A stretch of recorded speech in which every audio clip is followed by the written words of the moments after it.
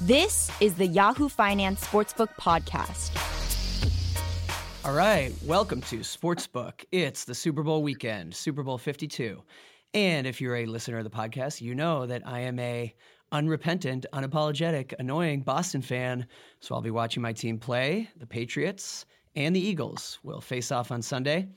All season, you've heard us on this podcast, Yahoo Finance, business reporters, sports business types. We've had executives. We've had the CEOs of DraftKings and FanDuel. You've heard types like this discuss what to make of the NFL season and the TV ratings decline and all of the different controversies hanging over the season. But we haven't heard from someone who's actually been there.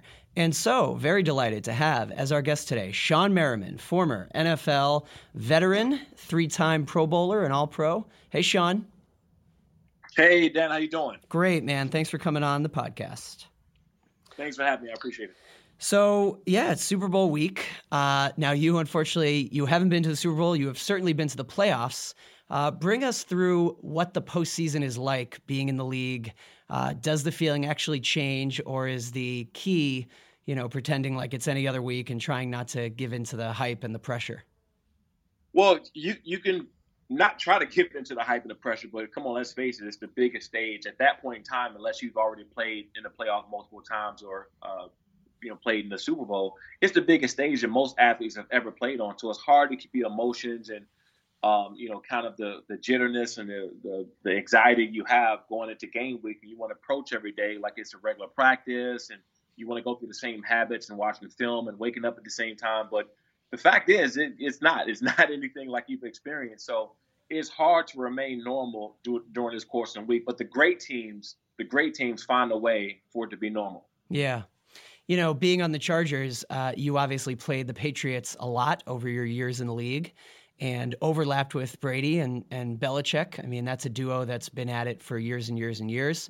What was that like when you guys faced the Patriots? Did they stand out to you as a team that actually, does their notorious prep and their rigorous training show on the field? Or do you think it's just, look, they happen to have one of the best coaches ever, one of the best quarterbacks ever, and that's all it really was?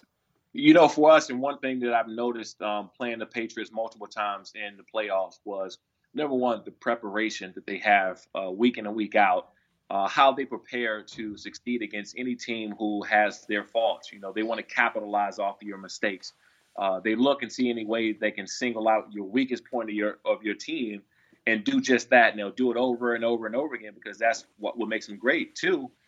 You have arguably the best quarterback and the best head coach of all time on the same team and the same organization.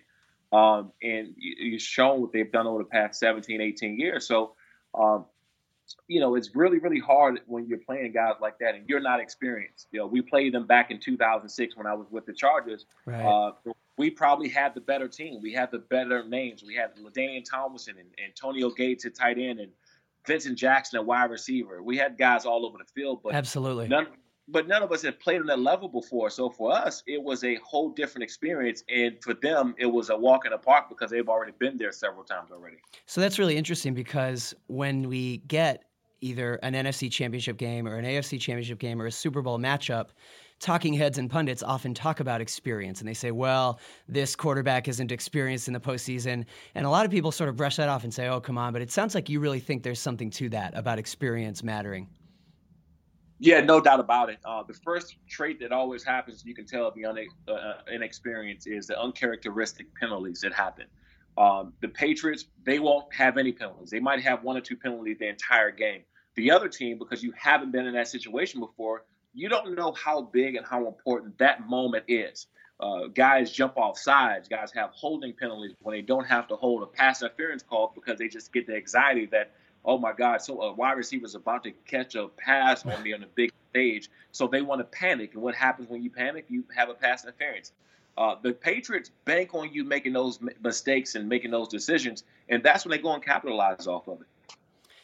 2 weeks ago on this podcast, I chatted with some of my football fan colleagues when we still had 4 teams left, and we talked about what would be the best possible matchup for fans, for the league, for ratings.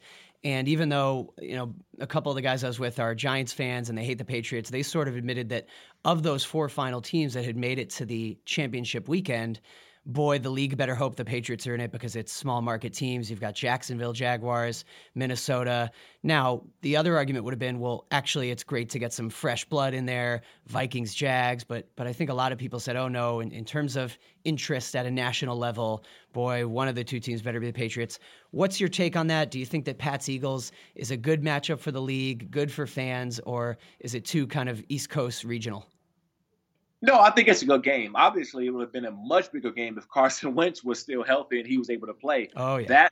That would have magnified or been one of the biggest, I think, Super Bowls, because you have Carson Wentz, who is probably up for the MVP at some time this year. And you have, has a bright future. And it almost, in a sense, would have been him passing the torch to him if Carson would have gone and win. But now you have another storyline line developing, which, Nick Foles. I mean, this is a guy who, at one point, when people, I think, forget about this, he was considered to be an MVP in the league. He was up for talks at one point when he had that firing year. Yeah. And now he's back on the biggest stage again. So if he's able to go out there and get a W and win a Super Bowl against the New England Patriots, not only is he going to make himself a lot of money, he's going to make himself a lot of money, but I think there's also a big story that comes with that. Yeah, I'm glad you brought up Foles. We can sort of get into whether if he wins this Super Bowl or even if he doesn't, does he have a good case to be made that he should be a starter somewhere else? It would be so weird to see him go back and be a backup. But separately from that, there's a story I wrote today or learned of yesterday and wrote up today that is a good thing to ask you about. Just kind of realized on a small scale, it's not a story that has been reported widely, but quietly, both of these quarterbacks are Under Armour sponsored. Everyone knows that Brady is Under Armour, I think. That's, they use him, obviously. But last summer, Under Armour confirmed to me that they signed Nick Foles to a endorsement deal. And who knows how long that lasts. And it's just kind of interesting considering he was only a backup. They had no idea he'd end up starting in the Super Bowl. But I wrote a story about this today. Now, the problem, of course, is Nike's the on-field jersey provider. So if you're an Under Armour guy and you're out there in the NFL, all you can do is wear Under Armour cleats and gloves. So who knows if fans even really notice those things. But considering you've got your brand lights out and, you went through a lot legally to wrestle that away from Nike. But how important do you think that logos are? Do fans notice that? And do you think Foles being Under Armour sponsored, I mean, if he has a great game, could he become a more marketable guy? Yeah, it's huge. And it's the reason why the big boys go and they get entire leagues, why Nike's able to go and, capture that platform across the whole National Football League. Under Armour, what Under Armour has been really good at in the past is finding players. Right. And finding players to represent the brand. And they sometimes even get guys before they are who they are. So I think they do a great job of that. And, let's be honest about it. I mean, Under Armour doesn't even have a shoe business without Steph Curry. Absolutely. They don't have a shoe business without him going out and performing and being who Steph Curry is. So players in that spotlight are absolutely the most important part of brand building in general. I would love to get Nick Foles for Under Armour. I would have signed Nick Foles to lights out before them. But I always give Under Armour credit when it comes to that, because if you look at the 3 or 4 biggest sports, they have the biggest stars. They do, or some of the biggest stars, and they've gotten these partnerships, what I call them partnerships now, with these players long before they became exactly who they are. Yeah, that's exactly right. Another example, of course, that I mentioned in the story, Jordan Spieth in golf. Under Armour signed him before he was such a big face, and then he went on to be obviously the best young player out there. So they have some good foresight with their marketing team. Let's stick with Lights Out a little bit. Tell me about how you're trying to grow that as a brand. As a household name, it's really hard to become more widely recognized. I mean, everyone knows Nike, Under Armour, Adidas, but you want to get more household recognition. You're in more stores now. What else are you doing to try to grow that name, Lights Out? Well, for us, it's it's having really a good combination. For one, we have a great partner in Tilly's. Tilly's has been a great partner of ours. Obviously, they have over 200 doors alone. But they're a really, really strong store. The product and just the name and the customer is only top notch. And for us, we look to go across different platforms. We have an MMA guy. We have a snowboarder that's coming aboard. My idea, and I've always felt like this because I've been surrounded by so many sports. Even when I played football, most of my friends were MMA guys. They were, they all competed in the X Games. They all competed on different motocross, and Southern California has been a hub for that. So these guys were my close friends, and I would go to the races. I would go to track meets. I would go to things my whole entire football career, and that's why, for me, I became very versed in multiple sports. One thing I've noticed in all sports, I don't care what it is or what you do, you have to train. I think a lot of people get it confused that, because, my NASCAR driver, right? And my NASCAR driver runs and works out in the gym to stay in shape. What does he do? He trains and lights out. He works out. And what I've been able to do was add a fashionable piece and a fashionable component to that really make it, really hit on all cylinders. And that's why we're really having success, because I think there's a performance in everything you do, right? There's a performance in everything you do, but you want to be comfortable, but you also still want to be fashionable. And that's where we really hit the mark. That's great. And obviously the challenge is always making sure that you're investing your money wisely. I mean, I think people forget, athletes make a certain amount of money, but once it stops from the sport, it stops. And that's why we see a lot of these guys lose their money. They all seem to want to own something with their name on it. In many cases, it's a car wash or a car dealership or a restaurant. And we just see so many of those ventures fail. Do you have any interesting kind of stories for us on either times that you've faced business trouble, bad stories you've avoided, things you've seen others do and you thought, boy, note to self, don't do that, or just any thoughts on why so many athletes in their business ventures after the sport struggle? Yeah. I think the biggest reason why guys struggle is because they have that transitional period where they're trying to figure out, what do I do? One thing about athletes have the strongest mentality, right? The most disciplined human beings on the planet Earth. Once you figure out what that thing is you want to transition to, what that thing is to get you out of bed, what made you go to the gym every day and practice and play through pain or run, another 40-yard dash. You're tired in the fourth quarter and you find a way to push through. Once you take that mentality, which I was able to identify, me personally speaking, once I was able to identify that and put it towards what I'm doing now, it's very easy to be the best at what you do. And being the best at what you do, you have to build a team. Well, guess what? I've been playing on the team practically my whole life, so I can tell you about leading and building a team. Once an athlete figures that out, I think it'd be very, very easy to make the transition. And then on top of that, be the best at what they do. Well, so we've talked about the Super Bowl matchup on the field, and we've talked about your business. Let's circle back to the business of the NFL, which has been a big talking point on this podcast all season.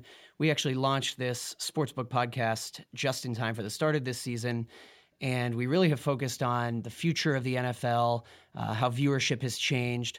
So as I mentioned in my intro, as you know, primetime TV ratings down again this season. Now, I'm always very careful to caveat, the NFL is still the biggest gig in town in terms of live television. 44 of the 100 most watched television events in 2017 were NFL games. So this is not a dead sport. This is not a dying sport. But I did posit the possibility at the end of the year that it is plateauing. It is possible that the national popularity of the NFL peaked or is approaching a peak. And that would be okay. But look, ratings down again for the second season in a row, a lot of political noise around the league. As you watched the NFL this season, what were your thoughts about all this? Well, there was a lot to go on, and I'll start from the Colin Kaepernick situation. And regardless of whatever side you stand on or whatever you believe that should have happened, it made people feel a certain type of way. Either they was going to, be upset, not watch the games or boycott it, whether they were going to watch it but not watch it the same way they were going to watch it before, or some people just didn't care. So that was that talk on the political side. Two, there's so many different ways and platforms to watch the game now, whether it's live streaming on apps, whether it's social media. And I can speak on this because, now I'm running a business. I'm running, a few different businesses, mainly Lights Out, where I'm not in front of a TV all the time. So if I want to catch a highlight or watch something part of the game, I would watch a 30-minute clip that's on Twitter or Instagram. Right. or I would follow the updates. I would listen to some kind of radio if I'm stuck in LA traffic, which you can hear about 2 full football games in LA stuck in traffic. But there's so many different ways to watch the game now or find out about the game that you don't necessarily have to sit in front of TV. So I'm not surprised that the viewership is down. The stadiums are still going to be packed. People are still going to watch the game. It's still going to be a growing game as far as numbers. Now, to get back to what they were doing when it was at its peak, it's going to be very tough. But it's going to be bigger than, like you said, some of the most TV shows or things on TV in general. As you watch the league now, and I'm sure you have guys you're in contact with who are still playing, do you think that anything has changed since your time? I mean, not that much time has passed, and yet, just as you say, a lot of outside factors have sure shifted. TV, behavior, habits, the internet, social media. And then to bring in an outside comparison, a lot of people say, well, look at the NBA, where it's so fun for fans. You know, people talk about NBA Twitter and how the guys in the NBA seem to be more vocal in public and, you know, back and forth and jokes, and they use social media. What do you think has changed for the NFL since your playing days? Well, as far as the NBA is ahead of the curve. You know, they are ran really by the stars of their team. You know, you hear the LeBron James, the Kevin Durant's, Dwayne Wade's, or anyone else, Chris Paul, these guys who are vocal leaders. Well, the NBA is about the players. The NFL are about the teams. And that's where the difference lies. So you have a player that's interesting, you know, King James or you know, one of the other guys on the team, Steph Curry. People start to care about them and the person, and then they care about the team, then they care about the organization. The NFL is just about the team. So when you have that happen, I think the NFL, they're getting better, but they're still a little far behind in how fast they're able to move. They're starting to catch up when it comes to you know, being socially conscious about certain things. They're starting to catch up to you know, the media outlets, the different ways and platforms to promote the players. They're starting to catch up, but the NBA, they can maneuver so much faster, and these other leagues can maneuver so much faster. They know what's it, what's hot, what's now. We're going to get on that. We're going to do it. The NFL is like, oh, okay, we see that could be it. Let's look into it. And you want 1, 2, 3 years go by. Okay, then now 3 years later, they finally get on that platform or promoting it that way. Well, the NBA and these other leagues have already been on it for 3 years. That's really where the issue lies. Yeah, I agree. In fact, I think a lot of it is because the league so focuses on the shield. It's sort of like a couple of years ago, there was controversy over people being frustrated or different teams being frustrated about the social media policy. And it's because the NFL wants people to think of themselves as fans of the NFL. And it's like, well, no one says, oh, I'm a big fan of the NFL. They say, I'm a fan of the Chargers or I'm a fan of the Patriots. Yeah, no doubt about it. And the NBA, they promote the players, and then whatever team the player is on, then that fan supports the team. You know, if someone asks me what's my favorite NBA team, I don't have one, but I have friends on these teams. I like them as players, but I watch that game because of them. So, you know, at some point in time, the NFL catches up to it and understands that, yes, the shield, I guess it's been that way for a long period of time, but you know, it's time to change. You know, things are evolving, and you have to be able to move with times. Yeah, absolutely, Sean. Let's finish out this way. A year from now, or even let's say 2 years from now, we in the sports business media are still talking about, a television ratings decline. Let's say that happens. If that's the case, what do you think the NFL should do or could do? What's 1 or 2 changes that you think the league ought to be considering making, whether it's distribution or TV or the rules or the rule book or the product on the field, something you think that the league is going to have to change in the next couple of years if it wants to stay at the very top of American pro sports? Well, for one, I think that they did something really good in the past year or so, which was starting to broadcast some of the games on Twitter. Yeah. Right. They also had the Amazon deal. They have to find ways to stay connected to the youth because the youth are one day going to be adults. And you want them to start getting involved with the youth right away. And so whatever platform the youth is watching on, whether it is Amazon or whether it is that, they need to go and find whatever youth app to stream these games. That way they start watching as a kid. You know, when I was a kid, I was watching the NFL and the games on TV. Well, the kids are not watching TV anymore. So they need to open up the doors even more than just Amazon, even more than this Twitter. Whatever youth app or whatever youth platforms you have out there, that's what they need to do. Yeah. Yeah, I think that's smart. Well, Sean, it's great watching you post-playing career, and we'll be keeping an eye on you. I'm sure we'll talk again. I appreciate it, man. You got it. Thanks for having me. Okay, thanks, Sean.